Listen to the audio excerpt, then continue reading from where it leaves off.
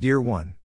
In all the victories what they have experienced in conquering the Promised Land, there were 2 times mentioned in chapter 12-15 of the book of Joshua when the children of Israel did compromises with inhabitants of the country.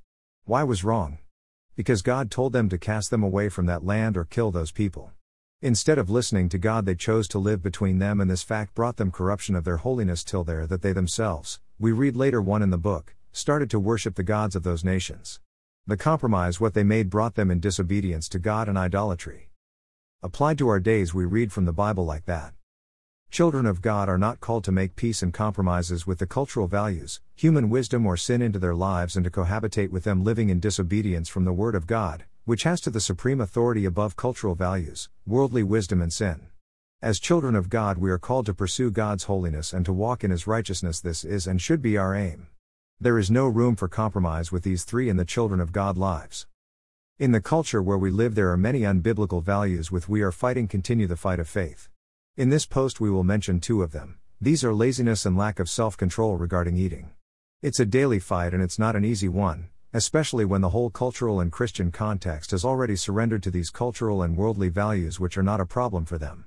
Wherever we turn our heads we hear this idea taught, promoted and encouraged of not working diligently, as the Bible teaches, unfortunately in the church at a very high degree.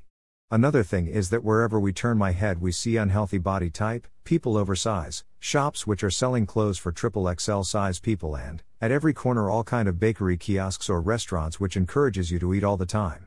Yes, you see sport clothes all the time, but the cultural context and Christian one doesn't teach us to take care of your body, to do sport, to exercise and do eat healthy.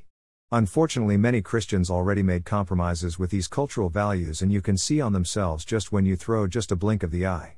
It is very discouraging in a fight of faith to bring the kingdom of God on earth, in these 2 things, to see that your own siblings in Christ had already made compromises with cultural values and are cohabiting with them as normal part of their lives, when they practice them, encourage them and teach them as biblical values, when are not. But God have His own ways to help someone to walk in His holiness and His righteousness, and our ways which often we man do not take in consideration. When He sees a heart which wants Him without compromises, He is bringing that way what we need so that we walk in His ways.